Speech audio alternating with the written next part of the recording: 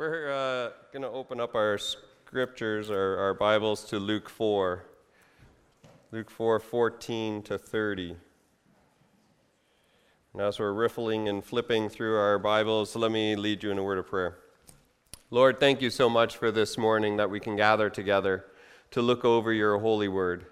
We thank you for these scriptures written so long ago in a different language, in a different culture, to a people group most of us don't understand very well. And we ask this morning for a translation across time and culture and language, that you would speak to us by the power of the Spirit that inspired the authors to write these words long ago. That same Spirit within us would help us to understand these words today. For we ask in Jesus' name. Amen. So Luke 4:14 through 30.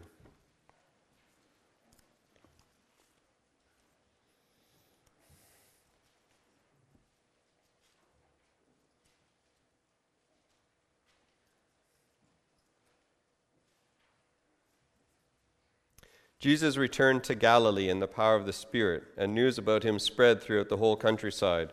He taught in their synagogue, and everyone praised him. He went to Nazareth, where he had been brought up, and on the Sabbath day he went to the synagogue, as was his custom. And he stood up to read. The scroll of the prophet Isaiah was handed to him. Unrolling it, he found the place where it was written, "The Spirit of the Lord is upon me, because he has anointed me to preach good news to the poor. He has sent me to proclaim freedom for the prisoners and recovery of sight for the blind, to release the oppressed and proclaim the year of the Lord's favor." Then he rolled up the scroll, gave it back to the attendant, and sat down. The eyes of everyone in the synagogue were fastened on him, and he began by saying to them, "Today this scripture is fulfilled in your hearing." All spoke well of him and were amazed at the gracious words that came from his lips. "Isn't this Joseph's son?" they asked. Jesus said to them, "Surely you will quote this proverb to me, 'Physician, heal yourself.' Do here in your hometown what we heard you do in Capernaum." "I tell you the truth," he continued, "no prophet is accepted in his hometown. I assure you that there were many widows in Israel in Elijah's time, when the sky was shut for 3.5 years, and there was a severe famine throughout the land. Yet Elijah was not sent to any of them, but to a widow in Zarephath, in the region of Sidon. And there were many in Israel with leprosy in the time of Elisha the prophet, but not one of them was cleansed, only Naaman the Syrian." All the people in the synagogue were furious when they heard this. They got up, drove him out of town, took him to the brow of a hill on which the town was built, in order to throw him down the cliff. But he walked right through the crowd and went on his way. May God be blessed in the reading of his holy scriptures this morning. I want to ask you a question as we get started. Has there been a time in your life where what you were expecting to happen kind of changed in a moment? Maybe it was an interaction with somebody that you thought was going to head in a certain way, but ended up changing along the way. Maybe it was a moment that you thought it was going to turn out like this, but turned out like that. Maybe for the good, maybe not for the good. I'll give you a couple examples, and then we'll look at Scripture, and maybe you can think of your own example and share with me in the hallway. But I was rock climbing outside for the first time in 20 years 2 weeks ago. This is my new thing. You know, I used to swim and run and bike and all that stuff, and I still run a lot, but I've been rock climbing recently. We live down the street from an indoor rock climbing gym, and so I went outside to an actual rock face in Milton, Ontario. Has anybody been there? Climbing Rattlesnake Point, which was an amazing, wonderful time. And so the cliff that we were climbing is 60 feet tall. And I'm not a great climber. I know I look like it, but I'm not yet a great climber. I'm not going to free solo Yosemite this year. I've got a little bit left to learn. Anyway, so I get tired fairly quickly when I'm climbing, so I make sure that along the way I can take rests and spots of times that you can. So what you're looking for is a nice, a place to keep your feet nice and a place to keep your hands nice so that you can rest your hands and you can rest your legs, because your hands and your arms get really exhausted when you're climbing rock faces, obviously. So I was 20 feet up, and I knew that there was another 40 to go. So I paused and put my feet on a nice place, and there was a huge crevice right in front of me. So I put my hands deep in the crevice to just relax. I just wanted to hold my hands there, and then when you hold your hands there and you feel secure, you can kind of rest the arm and then rest the other arm like that, and then you can just sit there. And then I was going to go. The next 15 feet I could see were very problematic, very challenging, and I was enjoying the day, very excited about this time to just rest and just be there. And as I put my hands into the crevice spoke to me. Like this. What is that animal? I'm thinking Ewok right away, but I don't think that's what it was. I don't know what it was. So then you get a little nervous. And so I'm like, okay, I'm not going to bother what that is anymore. And I put my hands here on the outside of the crevice, and it continued. It kept yelling like that. Maybe it was Gollum. I don't know. The more I do the impression, the more it sounds like Gollum in my brain. I'm pretty sure it was something that wanted to eat me. That's all I know.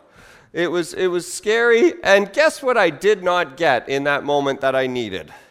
Rest. I did not rest at all. My arms got really tense, and I actually could not finish the climb. I wanted to finish the climb, but I couldn't finish the climb because it was what I was expecting was rest, and what I got was just my nerves going crazy. This is kind of one of those stories as we look through Scripture of just a real shift in what people were expecting to what they got.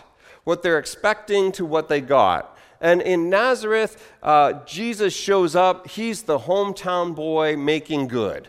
He's the guy that people start rallying around and getting excited about, and they think this is the guy. So let's set the stage for this interaction so that we can understand it a little bit.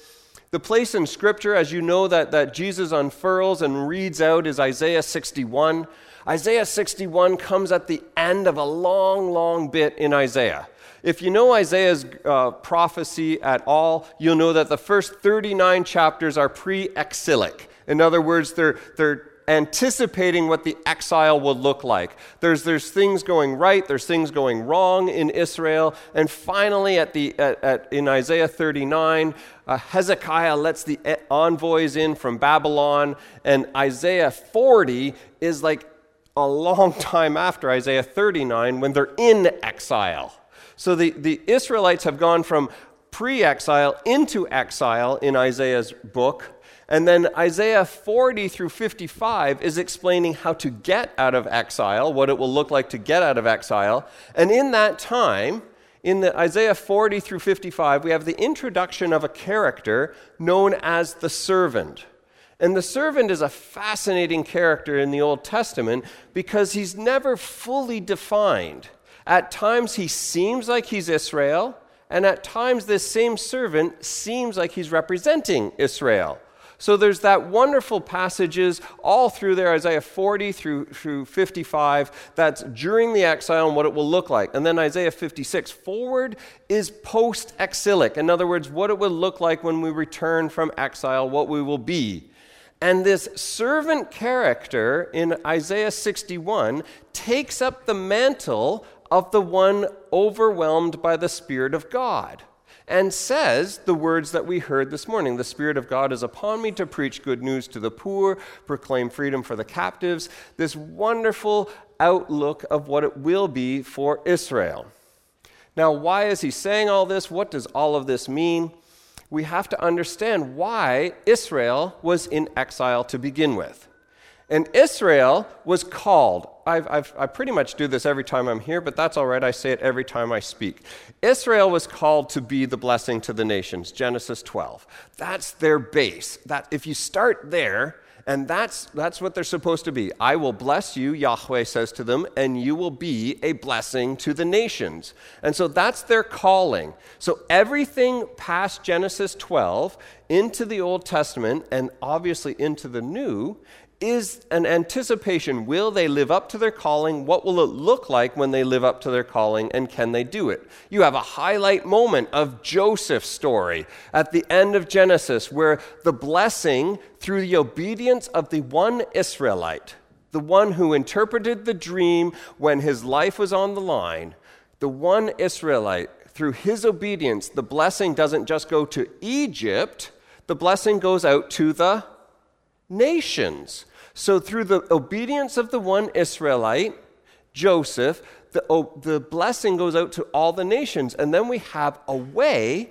that it looks like Israel will be the blessing to the nations. But what's the next scene in the Old Testament is Exodus, which means a few hundred years later, Pharaoh, the new Pharaoh, forgot about this Israelite family that was blessing them, and now they're all enslaved. They get drawn out of Egypt, and that's an amazing, wonderful, redemptive story of Yahweh loving and rescuing his people. And then we have the up and downness of Israel's story beyond that. Will they be in the land? Will they bless others in the land? Will they want to be like the empires and have their kings?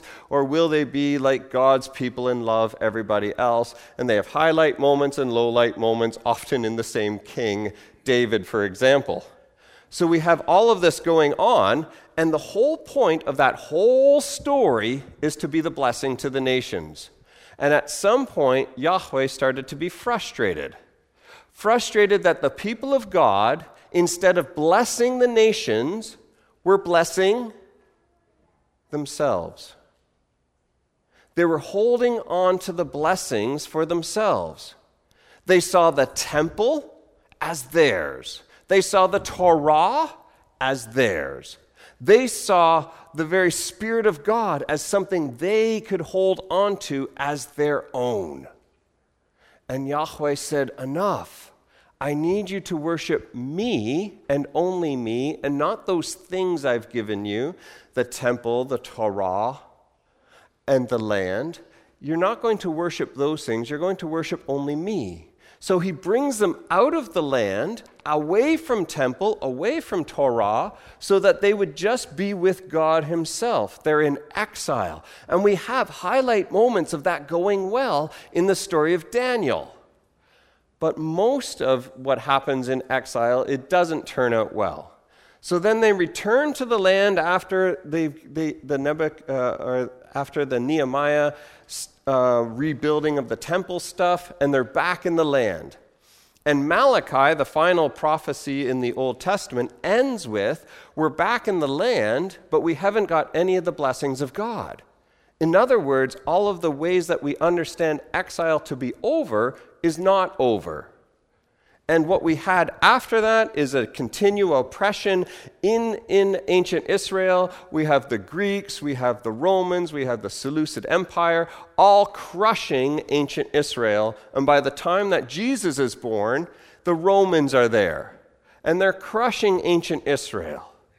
They're holding down the people of God from being the people of God. But the people of God are anticipating that it will be different soon, that somehow we will break out of this oppression, and the way we're going to break out of this oppression is God. God will enter this world.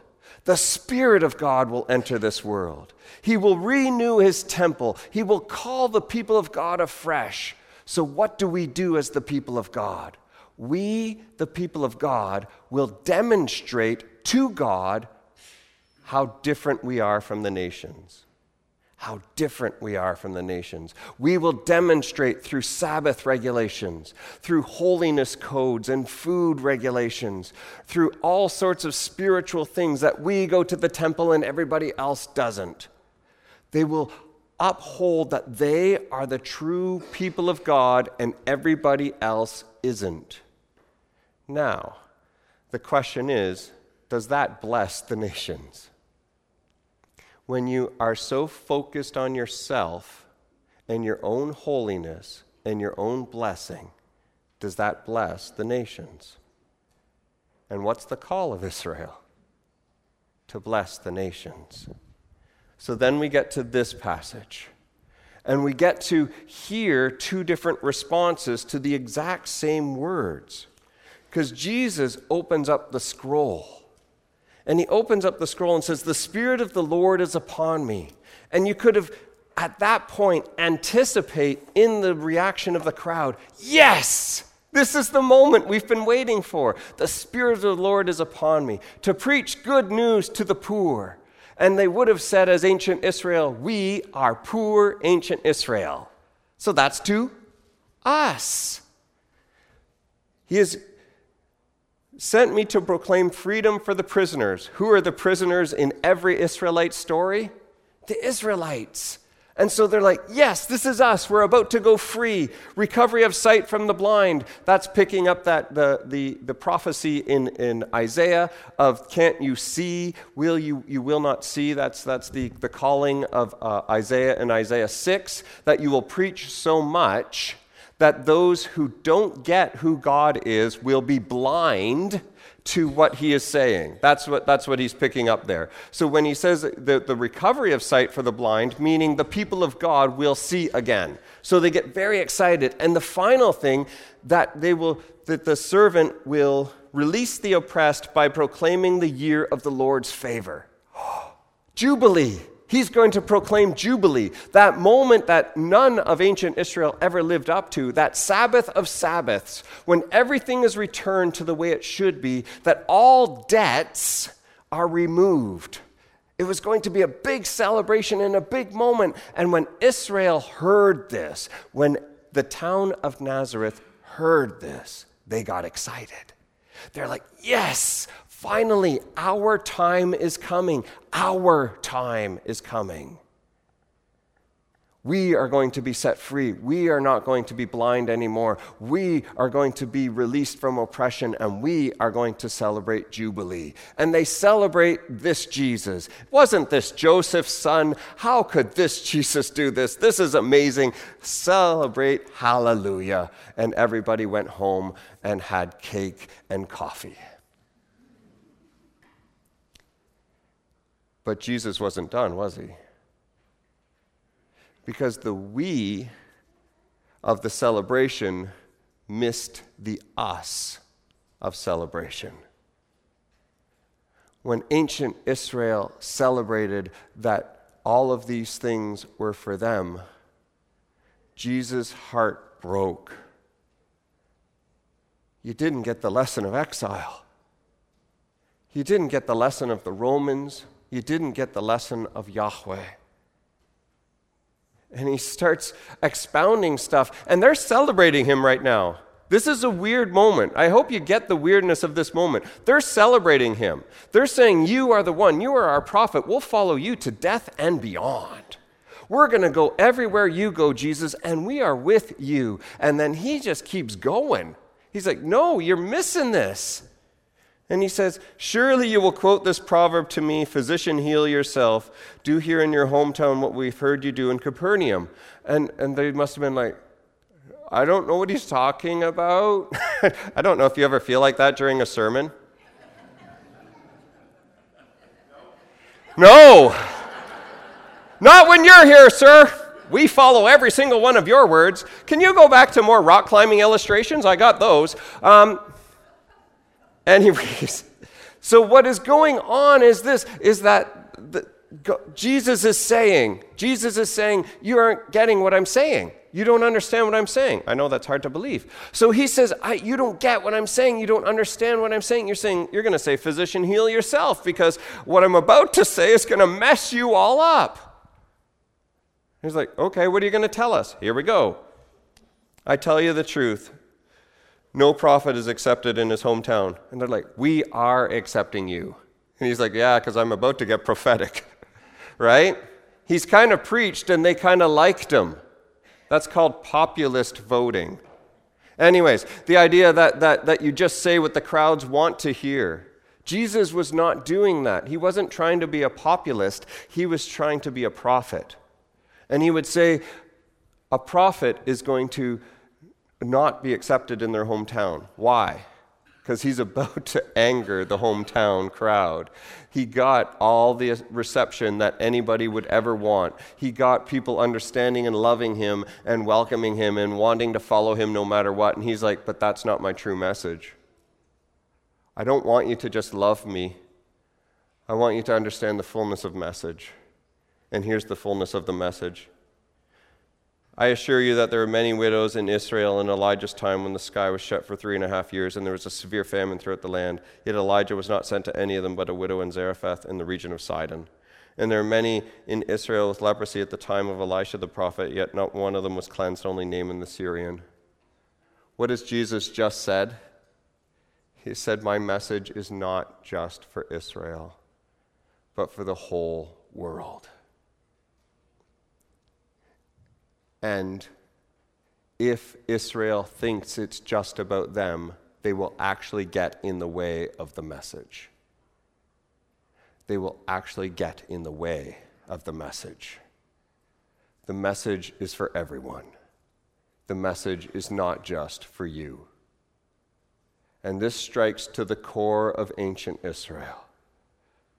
Because if you reread the passage through the lens that Jesus has just given them, it's pretty hard to hear what he just said. The Spirit of the Lord is upon me because he's anointed me to preach good news to the poor, even the ones, ancient Israel, that you made poor. Even to the ones that you uphold this system of economy that keeps people away from getting things they need. And if you walk through the Gospels, you'll see all of those people.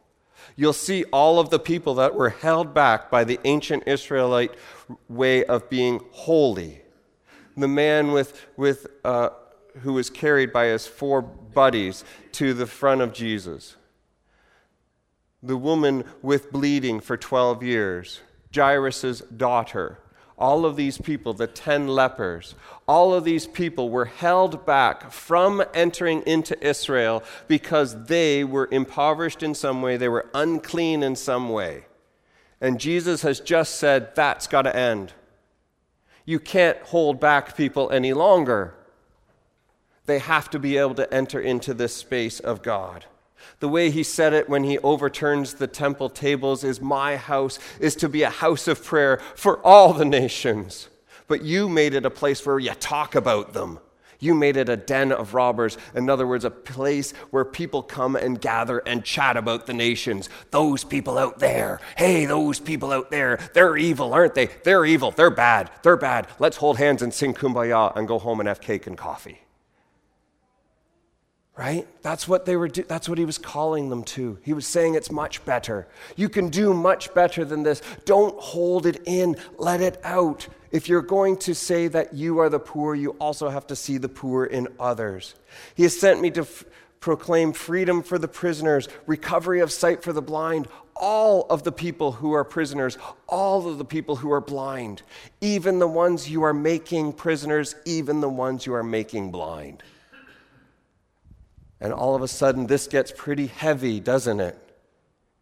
Because it gets weighty in places like Exeter and London. Because we don't always do this well, do we? We don't always do this well. We don't always celebrate with everyone. Some of us are really good at just celebrating what is blessed to us, and forgot that that blessing goes out. And the Jubilee idea, releasing the oppressed and proclaiming the year of the Lord's favor. This idea of Jubilee, this idea that we will release all people from all debts to us. Can you imagine?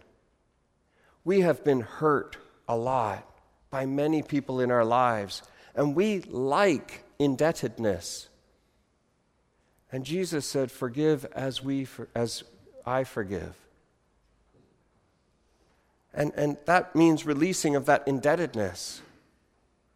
That they perhaps owe you money, perhaps they owe you an apology, maybe they owe you something that they didn't do like they should, and Jesus said, forgive. That's Jubilee. That's everybody's back on level ground. Where the valleys come up, Isaiah says, and the mountains come down, Isaiah says. And then we're all on level ground. And the level ground, according to Jesus in John's gospel, is actually pretty high. He said, I came to give you life and life abundantly. The level ground is enough for everybody to have lots. But those who are blessed often hold on to the lots for themselves. And Jesus challenges us, all of us, not just ancient Israel, through these passages of saying, how are we doing by releasing our blessings? How are we doing by giving away to the others? How are we doing by doing this? I got to tell you, this is a passage for me just as much as it's a passage for anyone else. There was a guy, I'm going to call him Don because I don't want to reveal his true name, who came into our area probably about 3 years ago now. The first thing I remember about him was his response to a meal that I was trying to make a healthy meal. This is not always well received by our folks for some reason. I don't know. They like to have a good home-cooked meal, meatloaf and mashed potatoes and gravy. If you make that, our friends are super happy. But if you make something a little bit healthy, like with chickpeas, Daryl, it doesn't always go over well for some reason. Can you imagine being street level and you end up getting a thing of chickpeas? Do you know why it frustrates people to get chickpeas when you're at street level? You honestly know why? Because when people give away their cans of whatever to food banks, what do they normally give away? Chickpeas, lima beans, this white thing of peas. I don't even know what they are. They've just been in the back of my cupboard forever, and I'm not using them, so a homeless person can.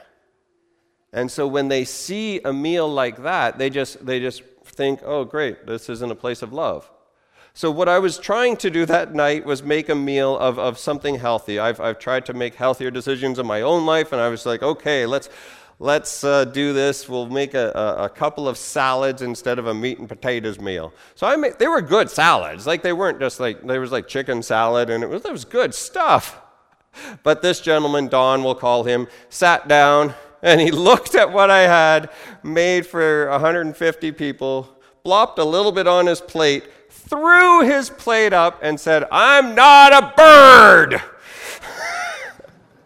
He got up, and everybody was looking at him, and and he was angry, and he starts throwing stuff, and he marched out. That's my first memory of him. Whew. So my memory of him, to see him, is to think, this guy owes me an explanation. This guy owes me something. I am the one in power, and he is the one indebted to me. Nobody treats me like that.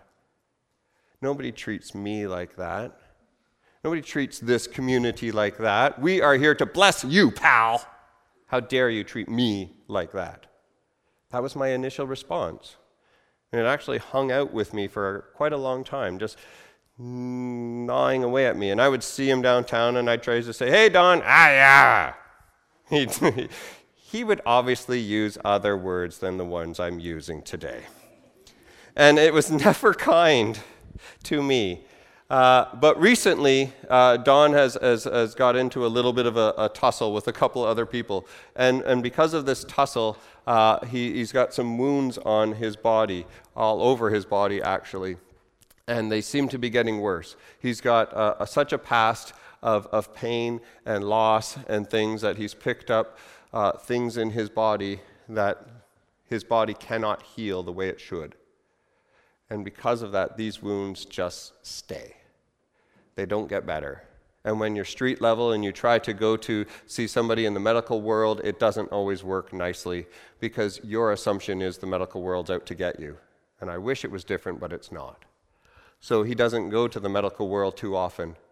So this past Monday, he sat down and he just said, "Gil, can you come over here?" I said, "Yeah, sure." He said, "Can you dress my wound? My one wound," and it was his elbow. So I said, "Let me go get everything." So I went and got all the stuff, and I started dressing it.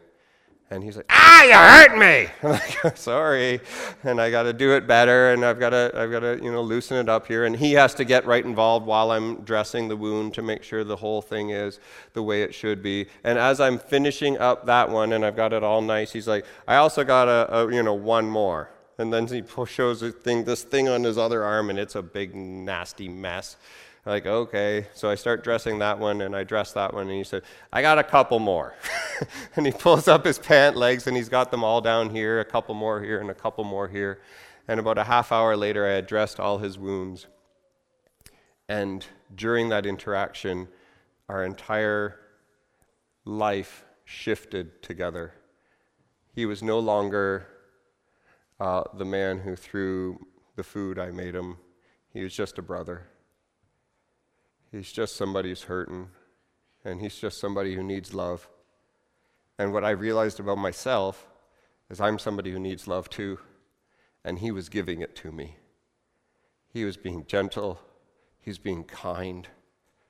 He was in the midst of all of the things that he had experienced in his life, still finding ways to be gentle to a person like me. And a person like me to him has meant oppression because of the color of my skin. A person like me has meant residential schools because of my background and my Christianity. But in some way, he was able to be gentle to me. And I feel that that moment was somewhat sacred, and all I can sum it up is I met Christ in that man. I think that's the calling of the church. I think that's what it looks like.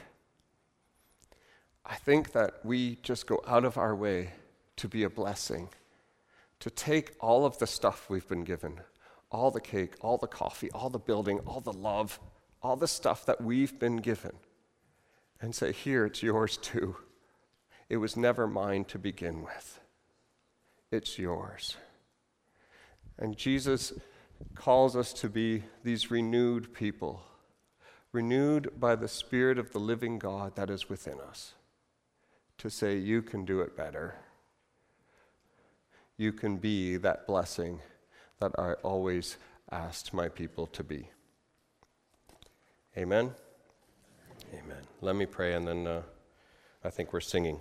Lord, thank you so much for this time. We thank you for your encouragement through words of prophecy to say that the way that you give is not just so that we can receive, but so that we can continue that giving. And sometimes we need to be called out like this town of Nazareth, that sometimes we hold on to our blessings a little too much. And we think the blessings are about us. And we need stark reminders, like it was when Jesus spoke to them, that the blessings are for everybody, and they're not to be held on to any longer. Help us with this, because it's hard. It's a major transition for us to do this. But we know by the power of your Spirit you can make it happen. So we ask these things in Jesus' name. Amen.